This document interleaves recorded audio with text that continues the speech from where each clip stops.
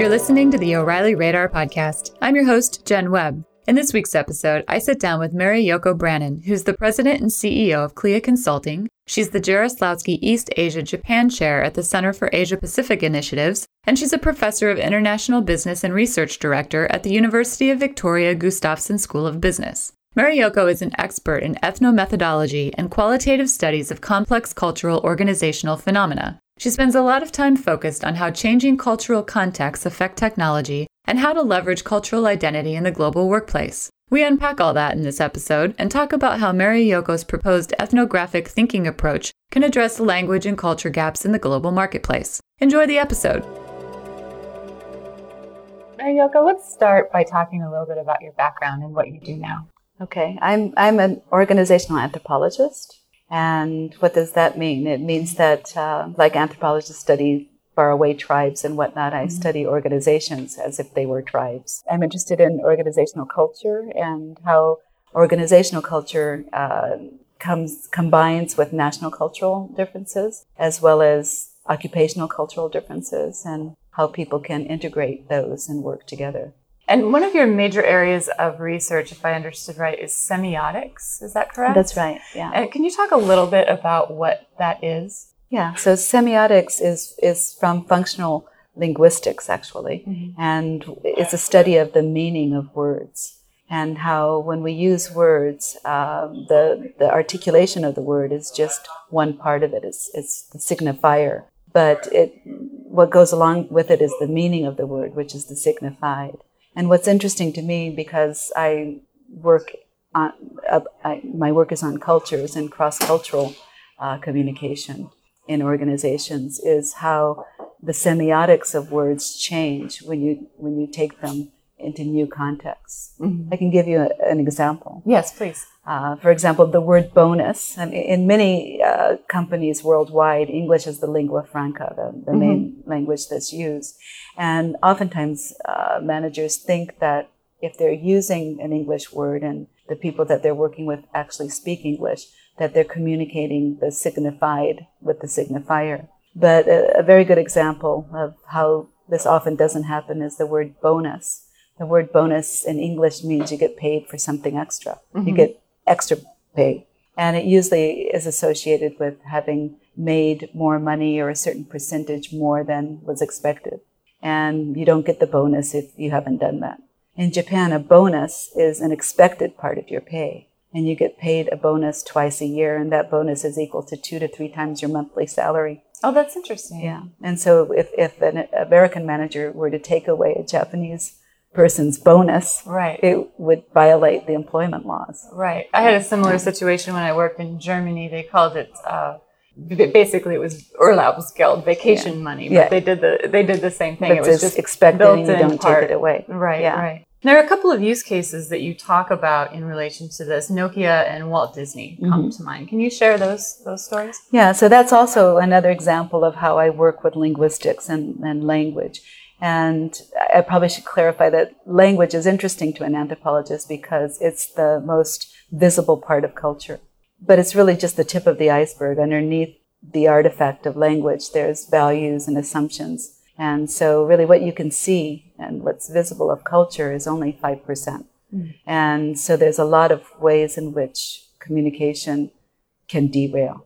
And so with Nokia and Disney, what was interesting to me is that they represented 2 very different types of corporate languages that are spoken. And Nokians and other engineering type based companies have very context-specific language. So the language that's developed and used, the acronyms and whatnot, they're very, acronyms are rampant in engineering cultures, and also just new neologisms, words that, like safari or that just a lot of words that didn't exist before that now exist in engineering companies. But the problem with context-specific languages, like Nokia being one of these, is that they don't communicate to people outside of their organization. So the earlier failure of Nokia to get on the smartphone wagon was that they weren't able to communicate outside of their own context. And they weren't able to see ways in which they could collaborate with the smartphone makers and get outside of their own language, as it were. So having a context-specific language risks a kind of paralysis, you know. Disney, on the other hand, is completely the opposite. It started out as a concept-rich language, but context-poor. So they invented the whole notion. All their vocabulary is invented. So the happiest place in the world, right. Pixie dust. They even call their ride operators the cast and the crew, and so they have all this language that's specific to Disney, that's specific to delivering this notion of the happiest place in the world that could be anywhere, and they don't look at the context. In fact, they erase their context by having their theme park built in such a way that you don't see outside of the theme park. So when they went to expand their operations to Tokyo, the first international expansion that they did, and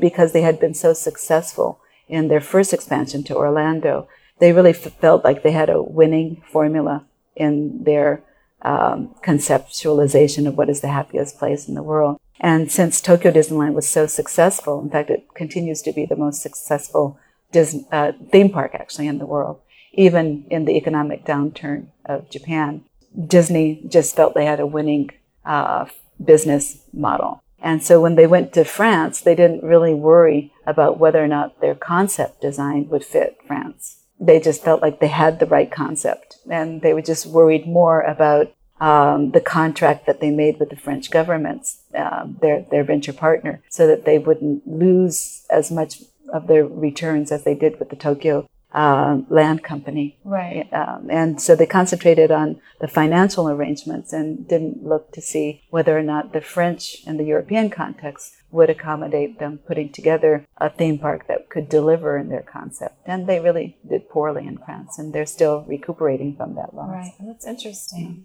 And you've proposed something called ethnographic thinking as a possible solution to these cultural and language problems. Can you talk a little bit about what that is? Yeah, so ethnographic thinking is, it may sound a little bit like another buzzword like design thinking, but the difference is that, first of all, if you just take the word ethnograph, ethno means people and graph is documenting. So it's really documenting the day-to-day life of people. And you do so by observing what the people that you're interested in as an organization do. Anthropologists document the everyday life of Samoans or other different peoples in the parts of the world. What ethnographic thinking does in organizations is you document, for example, how the user lives with the product or the service or that you're engaged in making. And so rather than pushing a product onto the consumer, you think about, okay, how is the consumer going to engage with the product? And you do much more of a deeper dive into the day-to-day life. And then you would design whatever it is your service, your product is, to fit in with the everyday life of the consumer, going much deeper into understanding their context. Yeah.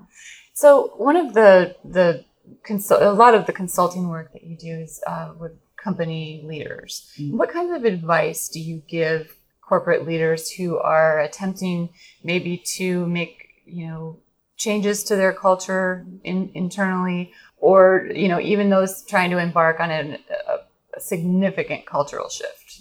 I do work a lot with companies in terms of understanding their organizational culture and being able to work on changes in their organizational culture. In particular, I work a lot with mergers and acquisitions and integrating cultures in that case, especially when they're different national cultures as well as organizational cultures.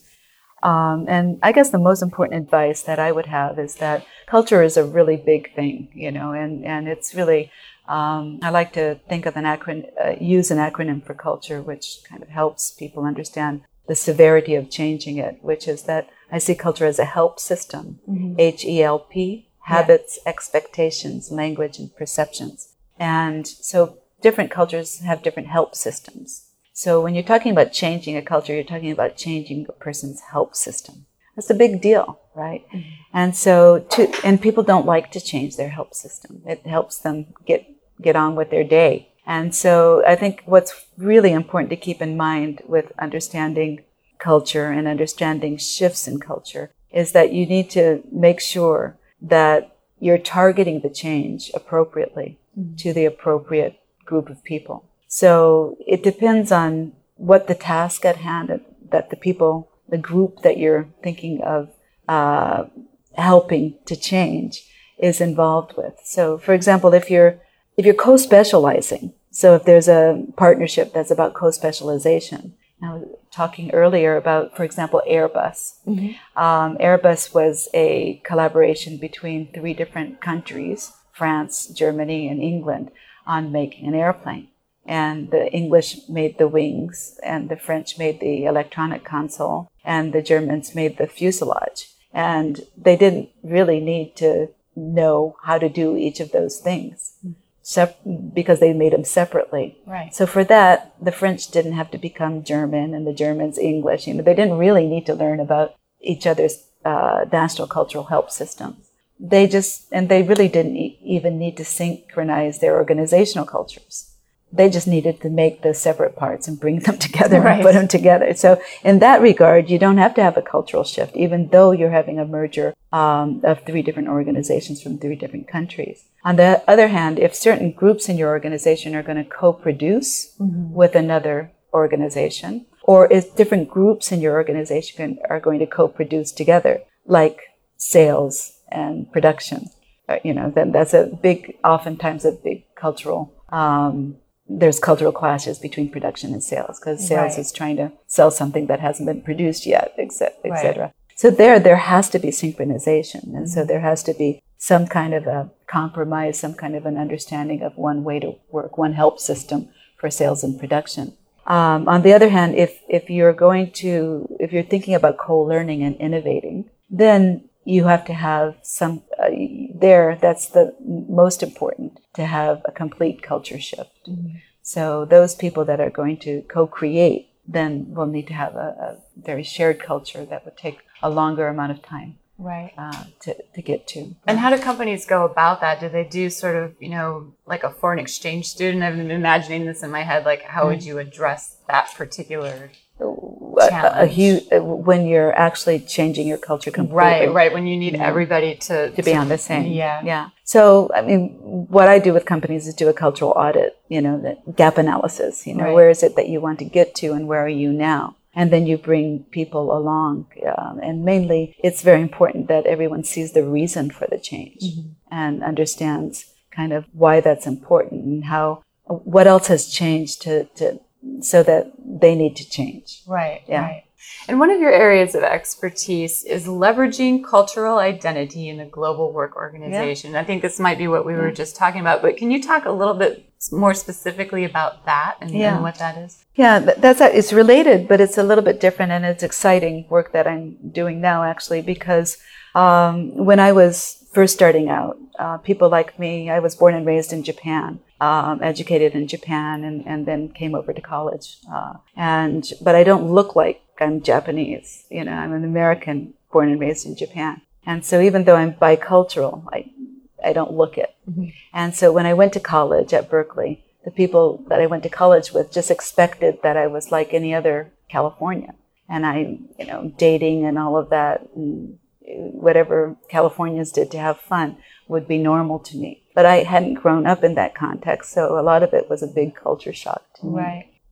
Now, more and more, people like me are the new demographic in the workforce. So we have more and more people who are bicultural and more people who are multicultural in the workforce. And what's interesting is that the people who hire them, neither the people who hire them nor the people themselves know what kind of skill sets they bring to an organization. Because really, the census data is all about, are you American? Are you Japanese? Are you Chinese? Or if you look like you have a different ethnicity, then people, might assume that a Chinese American knows a lot about China. So if Google's going to China, they might ask them for their opinion, but it might be they know nothing about China, and I probably know more about Japan than a lot of Japanese Americans if they've never been to Japan, for example. So, so there's various different skill sets that these people have. And some are culture-specific skill sets. They know about different cultures, but other are cultural general skill sets that they actually have higher perceptual acuity. They notice differences that matter, or they can handle complexity more because they've had to most of their life. And these kind of skill sets are very, very useful for today's global organization. And so myself and a think tank that I've been leading for the last 10 years have been kind of surfacing what are these skill sets and trying to understand how corporations can recognize and value them, right, and utilize them. It's interesting. So do you think there's a big shift in the corporate landscape, or is this the importance of culture just becoming something that we're aware of now? Is there something changing, or is this just some new direction, new knowledge? I think there's really big change. And first of all, I think that the dominance of the West is no longer the case. Mm-hmm. And so we're shifting from a West to the East in terms of transferring knowledge, to the East to the West and South to North more. And that's a very big change. These are countries, both the South, and when we talk about Latin America and when we talk about Asia, we're talking about collectivist societies. Mm-hmm. Societies that are very, very different than our own in the West. Societies where people think more about group and have different ways in which they manage groups. They don't think about self-actualization as being the pinnacle on Maslow's needs hierarchy, And so managing and collaborating with people that, again, have a very, very different health system is extremely important. At the same time, English as a lingua franca is not going to be around for much longer. We're going to have multilingual organizations where sidebars in Chinese, sidebars in Spanish is going to be much more of the norm. Right. And work that I've done has shown that monolingual people tend to be quite paranoid about other language being spoken, whereas people who grow up as polyglots or having heard lots of different languages growing up are much more likely to be patient with other languages being spoken and are likely to say, okay, they need to speak a sidebar in another language just to expedite matters, as opposed to they're talking about me, right, right, that kind of thing. Yeah.